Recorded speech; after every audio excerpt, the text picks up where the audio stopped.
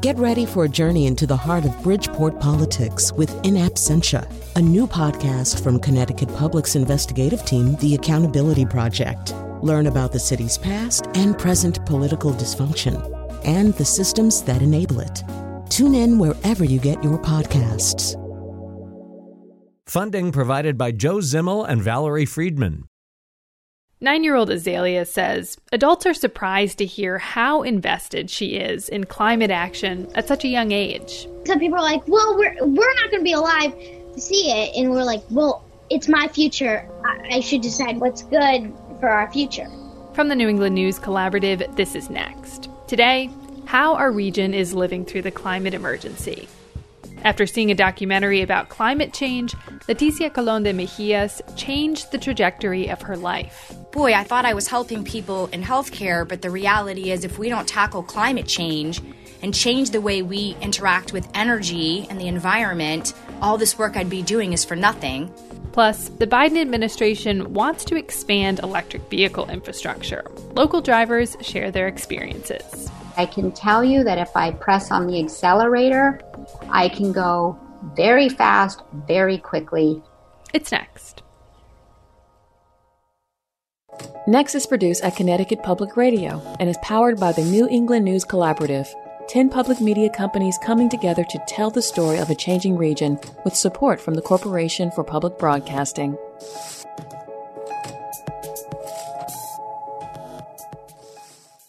I'm Morgan Springer. Thanks for joining us. Today, we're focusing on climate change. It's part of special coverage from the New England News Collaborative marking Earth Day. And we look at how New Englanders are living through this climate emergency. By the time today's teenagers turn 50, New England's climate will feel very different. Under current warming trends, states like New Hampshire will have shorter winters with less snow. Some coastal areas will be underwater, and it will all be worse without swift action to stop fossil fuel emissions. It's this possible future that's calling more and more young people to act. New Hampshire Public Radio's Annie Ropeek reports from her state. Ember and Azalea Morgan remember where they were when they first realized what climate change was doing and would do to their planet. We were at a friend's house for a party, dinner thing, blah, blah, blah, blah, blah. And we were watching TV, National Geographic, I think. And I saw this video about, like, polar bears and global warming and how the ice is melting and they don't have a lot of ice left. And I got really sad. That's Azalea. She's 9, and Ember is 10. Scientists say the world has about until these sisters are in college to prevent the worst effects of climate change. That night, Molly Morgan, the girl's mom, remembers what happened at bedtime. I had a moment with Azalea in her bed when she was just sobbing. It was just uncontrollably, almost like I'd never heard her sob before. And so for me to have my own child be cognizant of these climate issues and mass extinction on our planet, it just really hit home to me. And my mom was like, okay, we will do something. I promise you, I don't know what, but we will do something. This was in 2019, just days before a major climate summit in New York. Then 16-year-old Greta Thunberg, now a household name, was sailing there across the Atlantic to raise awareness about climate change. It gave the Morgans an idea to pack up and bike all the way to New York from their home in Andover, New Hampshire, to be part of the moment. And it certainly was empowering, especially having those girls, pedaling their little legs on these tiny bicycle wheels, hundreds of miles. Really, it was phenomenal. Azalea says it surprised some adults that she and her sister were so invested in this at such a young age. And some people are like, well, we're not going to be alive to see it. And we're like, well, it's my future. I should decide what's good for our future. When that future arrives, if adults don't take more action now, scientists say Azalea and Ember will live on a planet plagued by more extreme heat, floods, droughts, wildfires, and storms, and all the inequality, health, and social problems they'll cause. With that in mind, the sisters have kept up their climate activism, raising money for solar panels at their school, going vegetarian, and encouraging classmates to recycle. Ember ran for New Hampshire Kid Governor on a climate platform. They're part of a core of youth climate activists that's growing exponentially across the state. Hi, I'm Nikhil Chavda. I live in Nottingham, New Hampshire, and I'm 14. I'm Lydia Hansberry. I live in Hanover, New Hampshire, and I'm 15. Like the Morgan sisters, Lydia and Nikhil say they've been worried about the environment for a long time. Lydia remembers first learning about the ozone hole when she was in 5th grade. I kind of thought it's like, and I know it sounds kind of childish, but it's not fair. Like, how can we be so careless with our home, and how can we just destroy it in this way? Last year, Lydia was on a Zoom call to hear about the launch of a new climate justice campaign in New Hampshire. A student organizer sent her a chat asking if she wanted to join a youth program with the activist group 350 New Hampshire. It's a chapter of the left-leaning nonprofit started by Vermont environmentalist Bill McKibben. Groups like 350 are giving more young activists like Lydia an outlet for their climate anxiety. It's kind of knowing what scares you, but also knowing that there is the potential to fix it. Nikhil was recruited by a friend and classmate to join 350. He says being part of a group of other activists, mostly led by people in their 20s, has been vital while he's still too young to vote or drive himself to protests. It's hard to get taken seriously when you're 14. In terms of things like asking our representatives and senators to sign bills, they don't really think of us as voters of the future. They think of us as kids. Nikhil has found he and his peers can have an impact through climate strikes, raising awareness on social media, and getting out the vote for progressive candidates who support strong climate action. New Hampshire is, in my opinion, one of the most beautiful states in the country, and I want to preserve that. I want to keep temperatures down. I want to keep lakes full without drought, and I don't want sea level rise. I just want things to stay as perfect as it is right now. Nikhil says he's learned to emphasize New Hampshire's beauty when he talks climate policy with adults, including state legislators. He hopes to run for state office himself one day.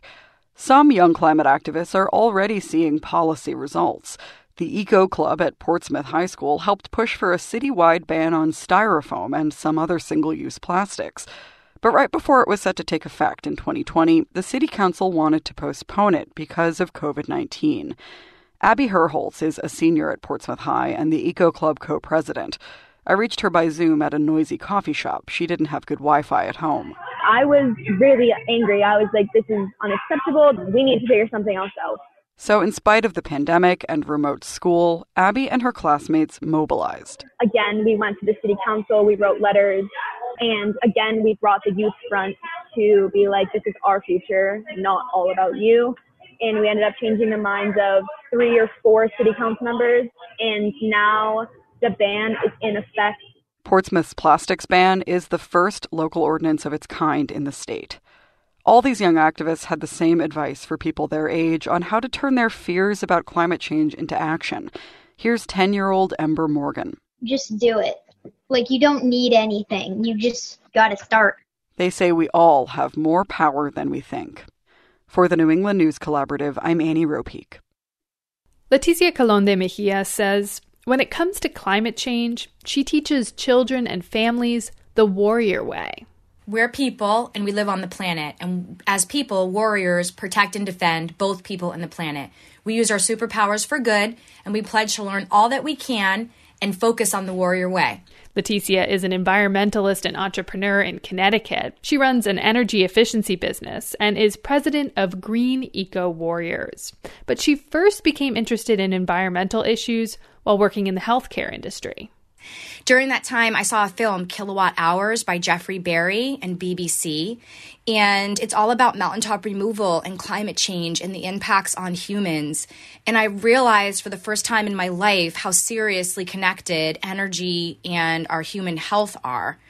And as I started to unravel that story and understand the dynamics between energy and water, energy and air, and the impacts on human health, I thought I was helping people in healthcare, but the reality is if we don't tackle climate change and change the way we interact with energy and the environment, all this work I'd be doing is for nothing, because I can't eat money, breathe money, or drink it, and neither can my children.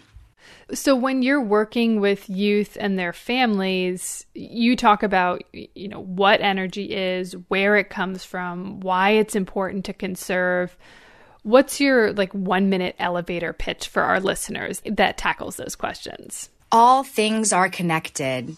When I speak with leaders and families in the community, people always feel that other problems are more pressing. But at the end of the day, I promise if you hold your breath, you'll realize pretty fast that air is more important.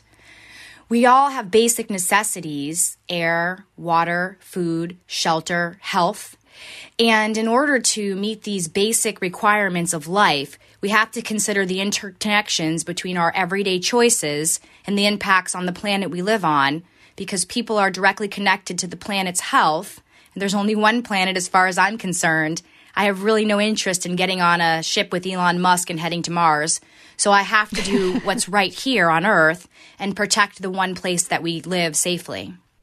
I think it can sometimes feel like a luxury to be energy efficient. It can take time and money to install solar panels on a roof or to put more insulation in the attic. What is your approach with people who want to conserve energy but say, look, I don't have that kind of money to put up front? That's a great question as well. Of course, upgrading one's home and shelter costs some money. Connecting to renewable resources can sometimes cost a little bit as well. But ultimately, we're in a blessed time where we have a new administration. The Biden administration is really looking to heavily invest in things like retrofits in buildings and homes across America. Because when you retrofit your home, you lower the cost of energy for your family for a long time, forever. Whereas everyone's struggling with energy bills. In fact, Connecticut has the highest cost of energy per capita in the nation, as do many New England states. And so it's really critical as New Englanders to consider the fact that by drawing down demands at our home, we actually lower the cost of energy overall, because we pay for energy collectively by the kilowatt hour. And just like supply and demand laws apply to everything else, the more energy we use, the higher that cost is per kilowatt hour. So it's really important that collectively everyone works in their own home, building, business, school, to lower that demand so we can lower the cost of energy overall. And it has the added benefit of lowering air pollution, water pollution, providing better health, and creating local jobs. Research from Yale University finds that Latino and Black people are more likely to be alarmed or concerned about global warming than white people. Do you think there is a misconception out there that the environmental movement mostly involves middle to upper class white people? I don't think it's a misconception necessarily. I think it's that people of color are definitely concerned about climate change and environmental issues because, unfortunately, they're generally the ones who have to deal with those environmental justice issues. They live in low-income communities, often where power plants are sited specifically. I think that it's that people of color often have lots of things on their plate that they're dealing with, and they've had a long-standing socioeconomic difficulty with being underrepresented on political issues and being disconnected to processes of planning and budgeting at the municipal level. I know that people of color are concerned about environmental issues because as a person of color, I am concerned about my family and everyone I know in the Latin community that I interact with and African American and West Indian communities that I represent here in Connecticut. They're concerned about their family's welfare. And so they have to be concerned about the environment. I think that, what really needs to happen for us to be more engaged is we need an effort systemically, nationally, and definitely in New England to ensure that we're providing information on climate, energy, and the environment in digestible formats that people can engage in and have conversations about and feel like they're party to the conversation and plan. There's this tension, I think, that a lot of people feel, I know I feel, between individual action and collective action. On the one hand, being energy efficient in your lifestyle is important, but then on the other hand, collective structural change is needed, mostly likely at the governmental level, to reduce carbon emissions enough to actually stop global warming. Do you feel that tension personally? No, I don't feel that tension personally, and here's why. Ultimately, governmental change, political change, systemic change starts with us, individuals. We are those people. We are that systemic change. And unless we take ownership on that and empower ourselves to help our communities, governments, and agencies plan effectively to make that transition equitable, inclusive, and diverse, it will never happen. Yeah, so if somebody, is looking at a piece of trash in their hand and they're like, well, I could recycle this or I could throw it away, but is it really going to make a difference? It just feels like just a drop in the bucket. You would say, yes, it does make a difference because we're changing collective consciousness. Am I getting that right? Yes, ultimately, each of us has the ability to sway those around us by doing positive things. Eventually, you could spark someone else, like Jeff Barry sparked me. He never met me. He never saw me. He did a film. It touched my heart. It changed my life's trajectory. And in turn, I've changed the trajectory of many other people's lives. Leticia Colon de Mejias is founder and CEO of Energy Efficiency Solutions and president of Green Eco Warriors. Thank you so much for coming on Next. Thank you for having me.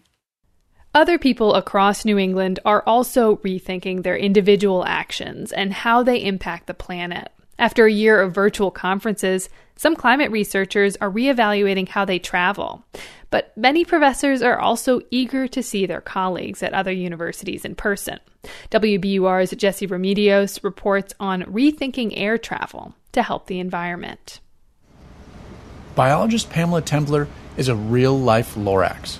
She studies the effects of climate change on trees across New England, from the White Mountains of New Hampshire to the Harvard Forest in central Massachusetts to here along Commonwealth Avenue, on campus at Boston University. I love working with trees. I mean, if you look at them, it's like looking at history, right? History, in this case, is a small, leafless hardwood tree with a silver band wrapped around it to measure its trunk size. It looks like it might blow over if a good gust of wind struck it just right. But this tree's actually growing pretty fast. And we think that's because of warmer temperatures.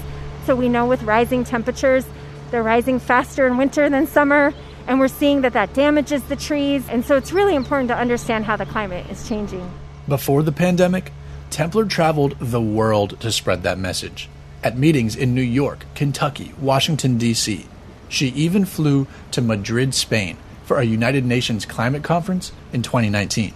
I think it's really important that scientists not just do work that ends up in a journal on a shelf somewhere, that we share, the wonder of the world, but also lessons learned so that we can help solve environmental challenges together. But by flying, you're emitting greenhouse gases, which eventually hurts the trees. Absolutely. And so I think one lesson of COVID, and I'm so excited about, is already people are realizing that one of the best things we've learned this year is that we can do a lot of work just as productively on Zoom. She's not alone. Other climate researchers are now rethinking travel because of the pandemic. At elite research universities, faculty travel can produce the carbon footprint of a small city.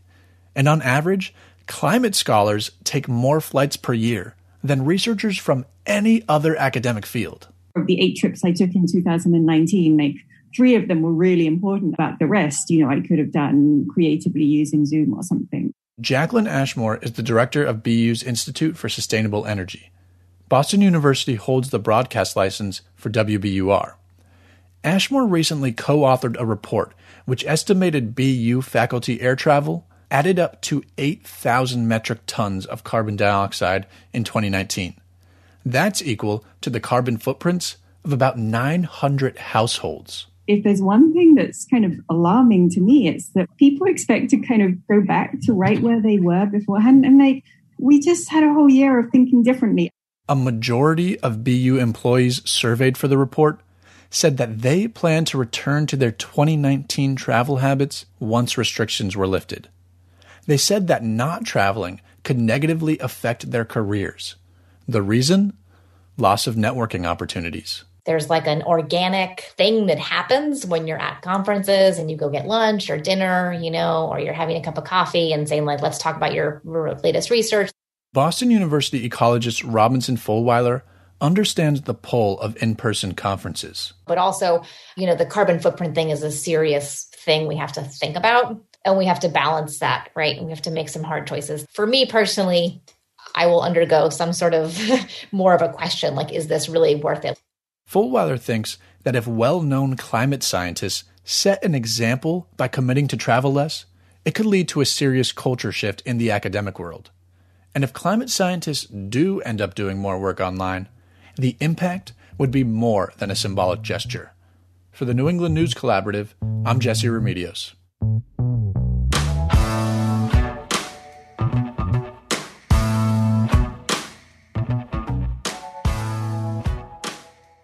Coming up, we'll hear from New Englanders about the pluses and minuses of owning an electric car and look at how the region could transform its electricity grid from offshore wind turbines to power lines. It's next.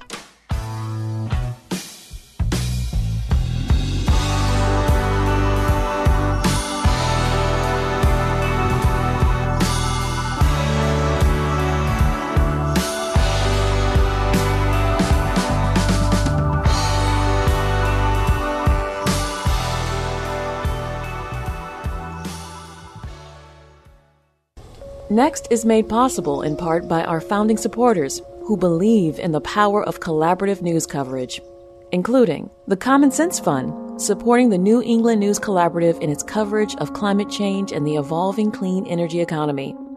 Support also comes from Douglas Stone and Mary Schwab Stone through the Smart Family Foundation of New York. Welcome back. I'm Morgan Springer. Cars and trucks put out nearly a third of all greenhouse gas emissions in the U.S. Those emissions in turn lead to a warming planet and climate change. Many people see electric vehicles as a surefire way to reduce these emissions. Ahead of the show, we asked New Englanders how they feel about electric cars. Douglas Coffin, New Haven, Connecticut. I have a 2017 Chevy Bolt that I have driven for 3 years and about 39,000 miles. And the thing I like best about it is in all that time, I have never, ever taken it in for any kind of service or repair yet. There is almost no maintenance. I have owned the car for 18 months and I have spent exactly $0. I repeat that. $0 on maintenance. This is Sarah Weck from West Chesterfield, New Hampshire. She says her Volkswagen e-Golf cost her about $20,000 new. That was after $9,000 of rebates from the federal government and the state of Vermont, where she owned a business. Sarah was motivated to buy the car because she wanted to cut back her carbon footprint. She charges the car in her garage using solar panels. But I have to say, there are so many other reasons I love driving it. It handles better than any car I own currently and better than any car I've ever owned in my life. It is extremely smooth and it has instant torque, which I'm not a physicist, so I can't explain it from that point of view. But I can tell you that if I press on the accelerator, I can go very fast, very quickly. So you're like a race car driver. Exactly. Has owning your own EV changed your thinking in any way? Well, I mean, the one thing that it has changed that surprised me was now that when I'm driving a vehicle that shows me how many miles I have left, I'm more careful about conserving my energy. So, instead of making an extra trip to the store, I'll try to be more careful about getting everything I need at one time so I don't have to go back. It does make you more aware. Hey, look, I'm using energy. That's Sarah Weck of West Chesterfield, New Hampshire. Elias Makos was equally enthusiastic. He called all the way from Quebec and had some insights on how things are different in Canada. I just got my first electric car, and I'm absolutely loving it. Of course, here in Quebec, we get $13,000 Canadian in government rebates if you buy an electric vehicle. I guess that would be around $10,000 US. That definitely impacted my decision, and I will also take going from $100 fill-up on my old SUV, and now I am spending $7 to fill up that car using one of the thousands of public chargers that we have available in Quebec, which is a really important part of the electric car cocktail. Not everyone we heard from was prepared to make the leap. I'm not quite ready for all electric because there's just not enough charging stations. I would love to go all electric. Susan Burt of Wallingford, Connecticut, currently has a hybrid. So most electric vehicles use the same chargers except for Tesla. And I do have an app that will show me where the closest charging stations are. But I have on occasion gone to the app, found a charging station only to find out it's only Tesla. So I'm a little reluctant to take my car too far outside my local area where I know where the charging stations are, unless I have gas in it. That's why I don't want to go fully electric yet. Right now, about 1% of all the cars on the road are electric vehicles in the U.S. That's according to the New York Times. President Joe Biden has proposed a $2 trillion infrastructure plan. About $175 billion of that would go toward electric vehicles. Jessica Transick joins us to talk about how this federal push could affect a wider adoption of this technology here in New England. She's an associate professor at Massachusetts Institute of Technology, or MIT. She researches energy technology with a focus on climate change mitigation. Professor Transick, welcome to Next. Thank you.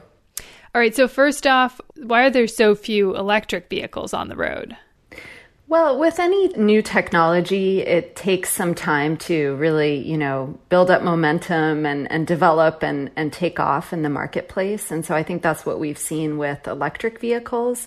The internal combustion engine vehicle, which is what most people still drive today, has a longer history and a longer runway to grow and dominate the market. And more recently, we've seen electric vehicles growing and technology improvements that should allow this type of vehicle to, become a much larger share of the personal vehicle fleet and also other kinds of vehicles that are used for more heavy-duty transportation, vans, trucks, commercial vehicles, and so forth. Yeah, you said the combustion engines really dominated the market. And I guess one of the things that leads to market domination is, cost effectiveness and just the functionality of a vehicle. And a lot of people say the cost of an electric vehicle is a hurdle for them to buy one.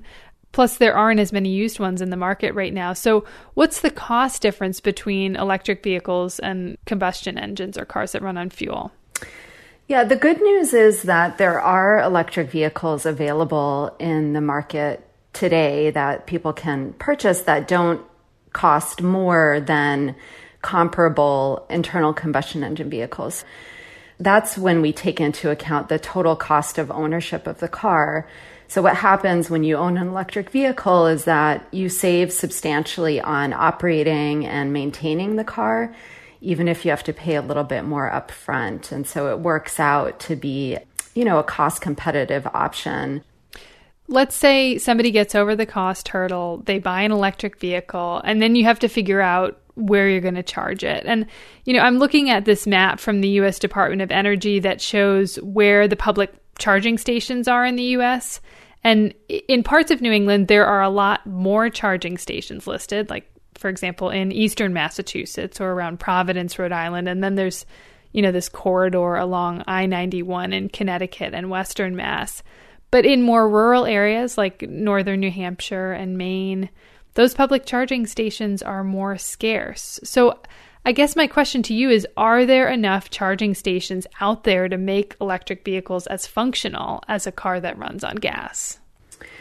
One of the best ways to charge an electric vehicle is to do that at home. Now, the challenge comes in when you don't have off-street parking, and there it's really important to be able to charge your vehicle when you're at home, wherever you park, even if that's on a public street. But it's also important to have public chargers in places where, people are regularly stopped, where they can stop and charge their car and sort of fit that into their daily activities. And really one of the priorities is for those chargers to be fast chargers so that you can quickly, recharge your vehicle. But just to put some numbers on it, if you have charging at home for over 90% of days, most people would be able to meet their energy needs by simply plugging in when they're at home overnight. This home charging option is really important. And then strategic public charging in other locations, that's really the way to go.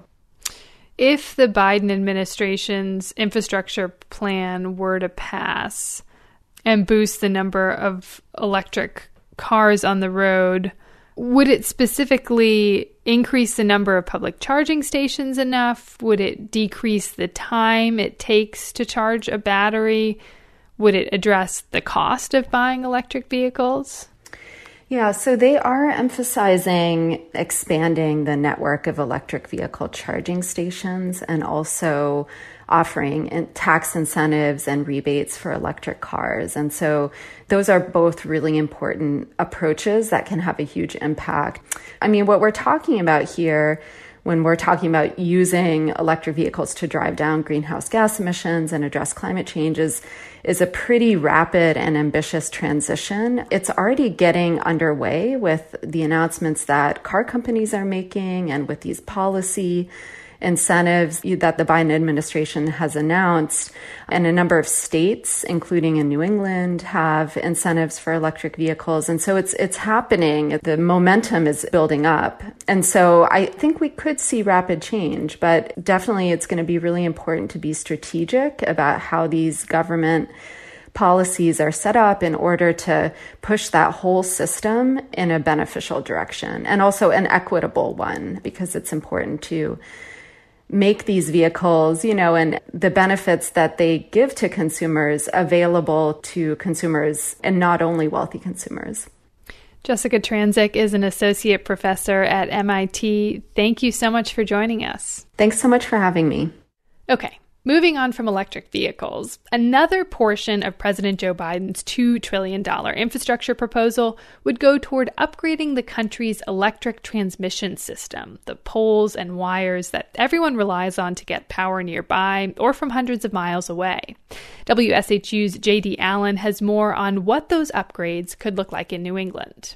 The Biden administration is poised to approve 10 new offshore wind projects in the Atlantic Ocean before the end of the year. Hundreds of turbines could be installed off the coast of New England over the next decade or more. The power from those turbines needs to get from about 30 miles offshore to the regional power grid on land. And George represents the grid operator at ISO New England. You need transmission to bring the offshore wind onto the system from out in the federal waters, but then also you're going to need transmission to move it around the system. Recent ISO New England studies found there is about 6 gigawatts of headroom for offshore wind before additional transmission infrastructure will be needed. Biden's energy plans include 30 gigawatts of offshore wind by 2030. The president's infrastructure proposal sets aside around $300 billion to upgrade the country's decades-old transmission systems. I believe you have good alignment today between the private sector and the public sector on the need to move aggressively towards a cleaner energy future. That's Bill Quinlan, president of Transmission at Eversource. They're a major electric provider and the largest transmission operator in New England, in control of just under half of the region's transmission infrastructure. Quinlan says the upgrades driven by Biden's plan will be essential to help traditional fossil fuel facilities retire and bring on new clean energy power providers. It's the enabler of the country's decarbonization efforts. Quinlan says it will really be the responsibility of utility companies to invest capital in transmission projects. However, MIT energy economist Christopher Knittel says it will be difficult for these projects to get approval from different state regulators or even countries. He points to Eversource's Northern Pass power line, which New Hampshire blocked in 2018. Its successor from Central Maine Power has faced huge pushback as it continues to move forward. Unfortunately, it has to go through either Vermont or New Hampshire or both. So even though there's some cheap carbon-free electricity up there, it might end up never being able to make its way all the way to Massachusetts. There's also the cost. The estimated investment in the region's infrastructure system has been over $12 billion since 2002, according to ISO New England. George says the investments have kept the system reliable at farther distances. A state like Vermont that truly is, landlocked can look into contracting with these resources. Electrons don't stop at state borders. Eversource, United Illuminating, National Grid, and others have made promises to spend ratepayer money and possibly federal funding on these goals over the next few decades. Lee Hoffman is a lawyer that represents power generators and suppliers. He says that could mean new power lines tethered along state right-of-ways or buried underground. We have transmission lines, which are the highways and the interstates that carry massive amounts of power, all the way down to the distribution systems, which are avenues, boulevards, and even country roads. Hoffman says there is a real transmission challenge. Sometimes where the infrastructure is not where people would ideally like to site power projects, because those are sometimes in residential neighborhoods, or they're on historic properties, or there are endangered species nearby. But without proper infrastructure in place and a big storm hits or demand for power spikes, it's a lot harder to keep the lights on. For the New England News Collaborative, I'm J.D. Allen.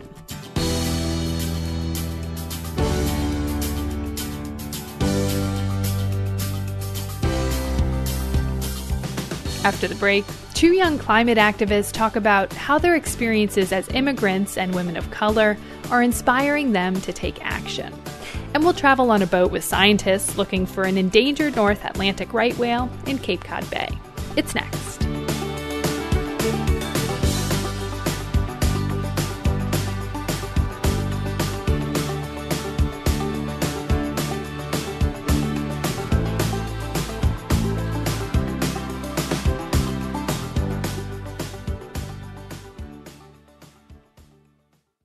Next is made possible in part by our founding supporters who believe in the power of collaborative news coverage, including the John Merck Fund, supporting the New England News Collaborative in its coverage of climate and clean energy.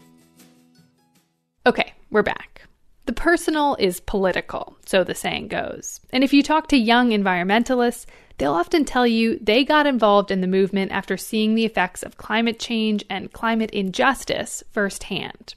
WBUR's Miriam Wasser spoke with two young activists about how their experiences as immigrants and women of color inspired them to take action.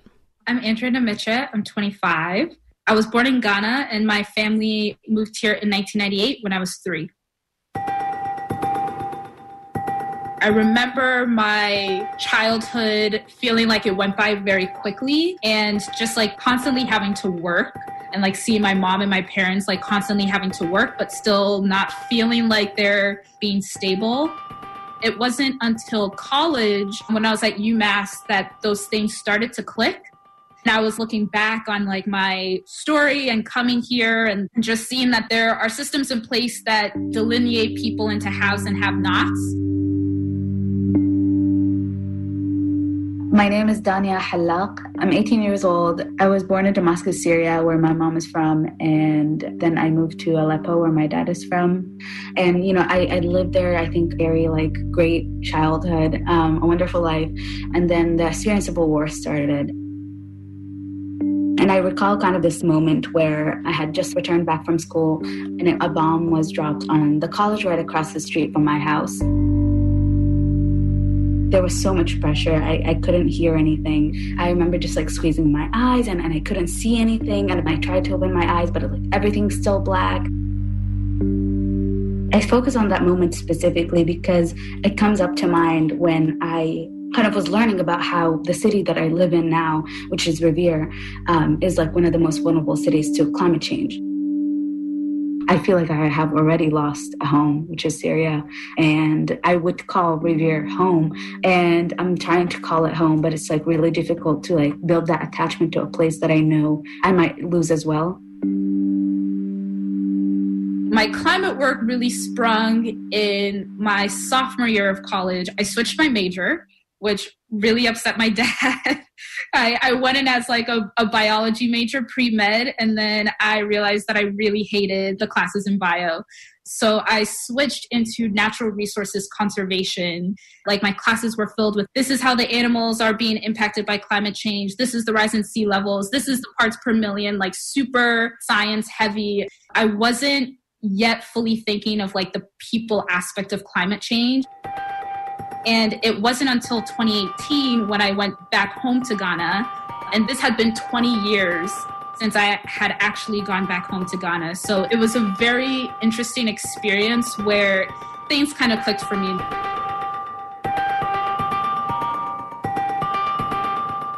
I came to the United States in late 2016, the beginning of my freshman year of high school. I stumbled upon an article by Richard Seeger from Columbia University, and he talks about how climate change actually played a role in starting the Syrian civil war. So like the story goes is for 3 years, Syria experienced a drought, and then crops died and the economy suffered, and, farmers had to move into cities, and that also created some tension. So then the stability of Syria was kind of shaken up. And I know that it's not everything that causes Syrian civil war. That would be, very naive to claim. But just thinking about how something so small can contribute to the thing that happened after of having to move from place to place and then from country to country, and I still battle with that where I'm where is home? I still don't know what home is. Part of the reason why I act is very personal in nature, of just seeing the severe droughts in Ghana, torrential rains during the wet season that can completely flood a whole community in Ghana. The blackouts, because there was just not enough electricity to go to everybody.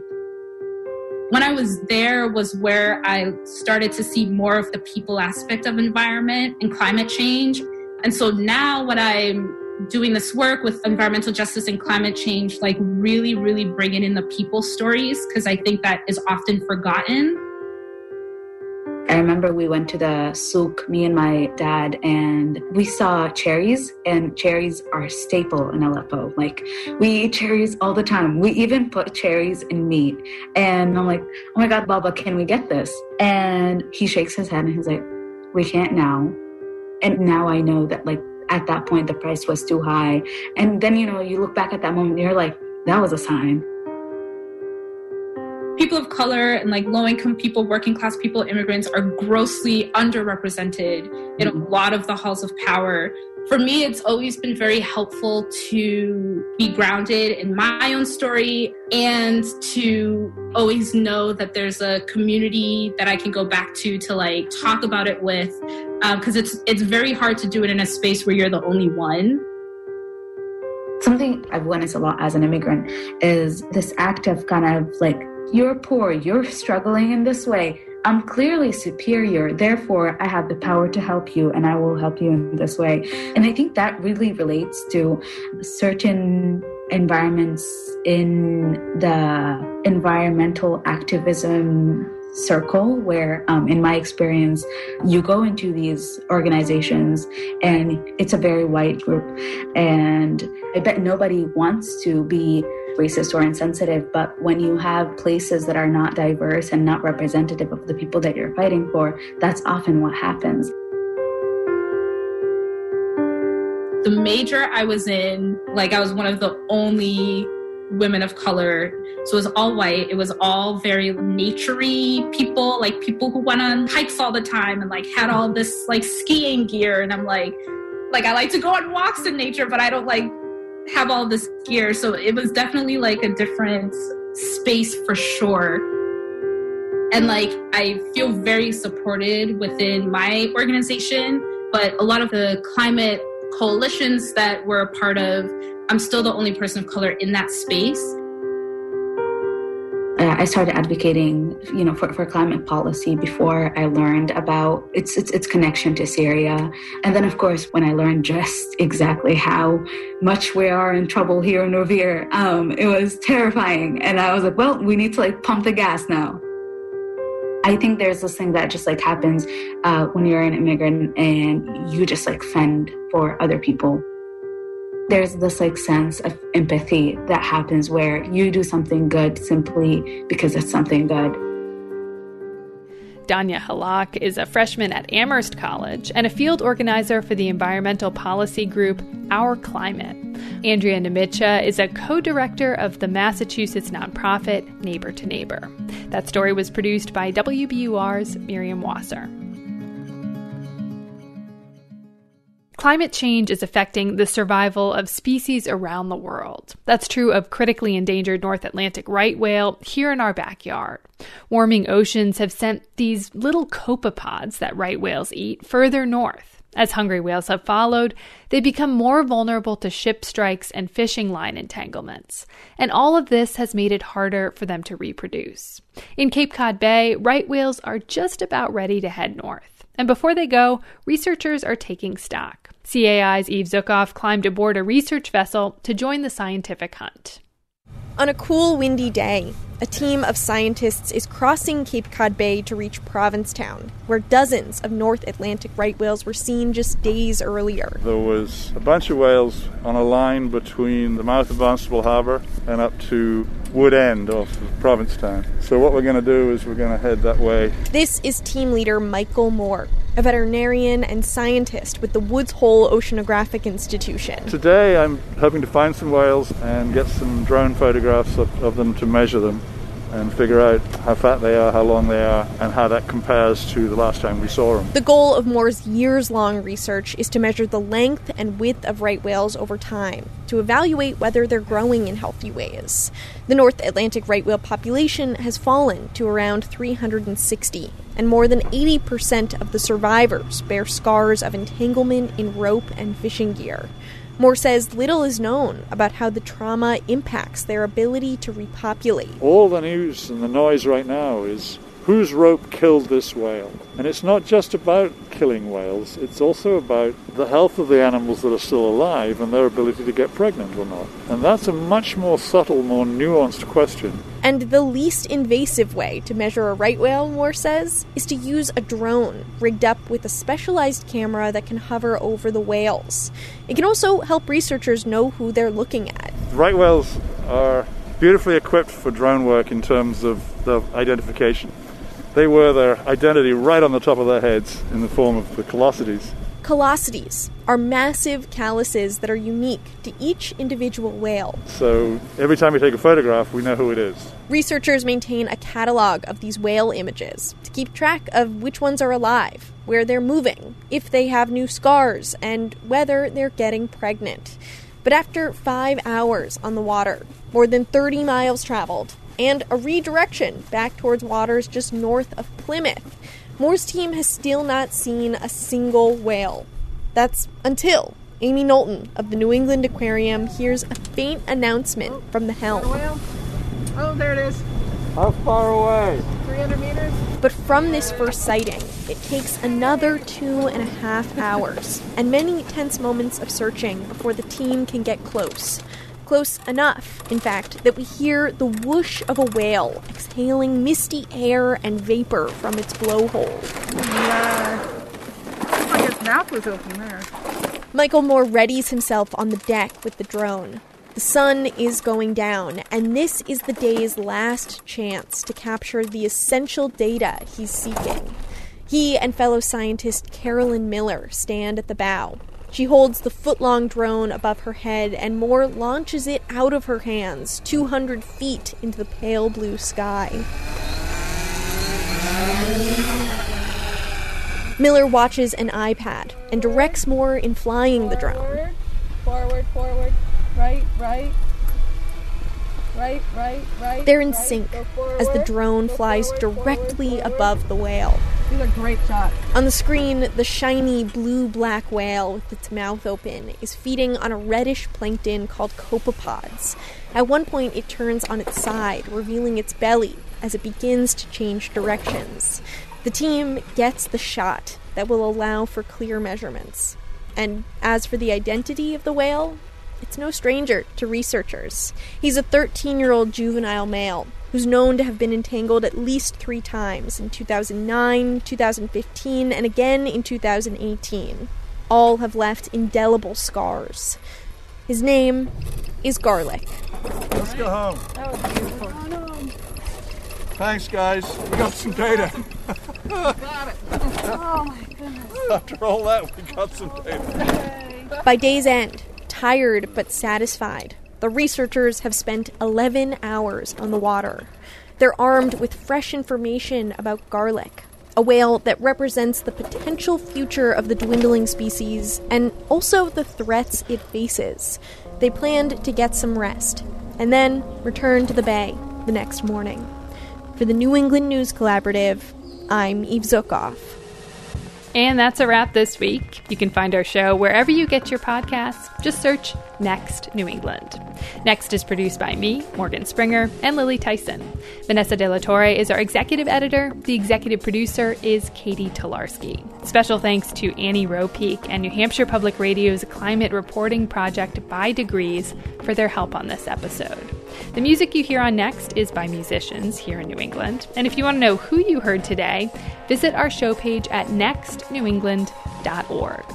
The New England News Collaborative is powered by the Corporation for Public Broadcasting, Connecticut Public Radio, Vermont Public Radio, New Hampshire Public Radio, Maine Public Radio, New England Public Media, CAI, WBUR, WSHU, GBH, and the Public's Radio.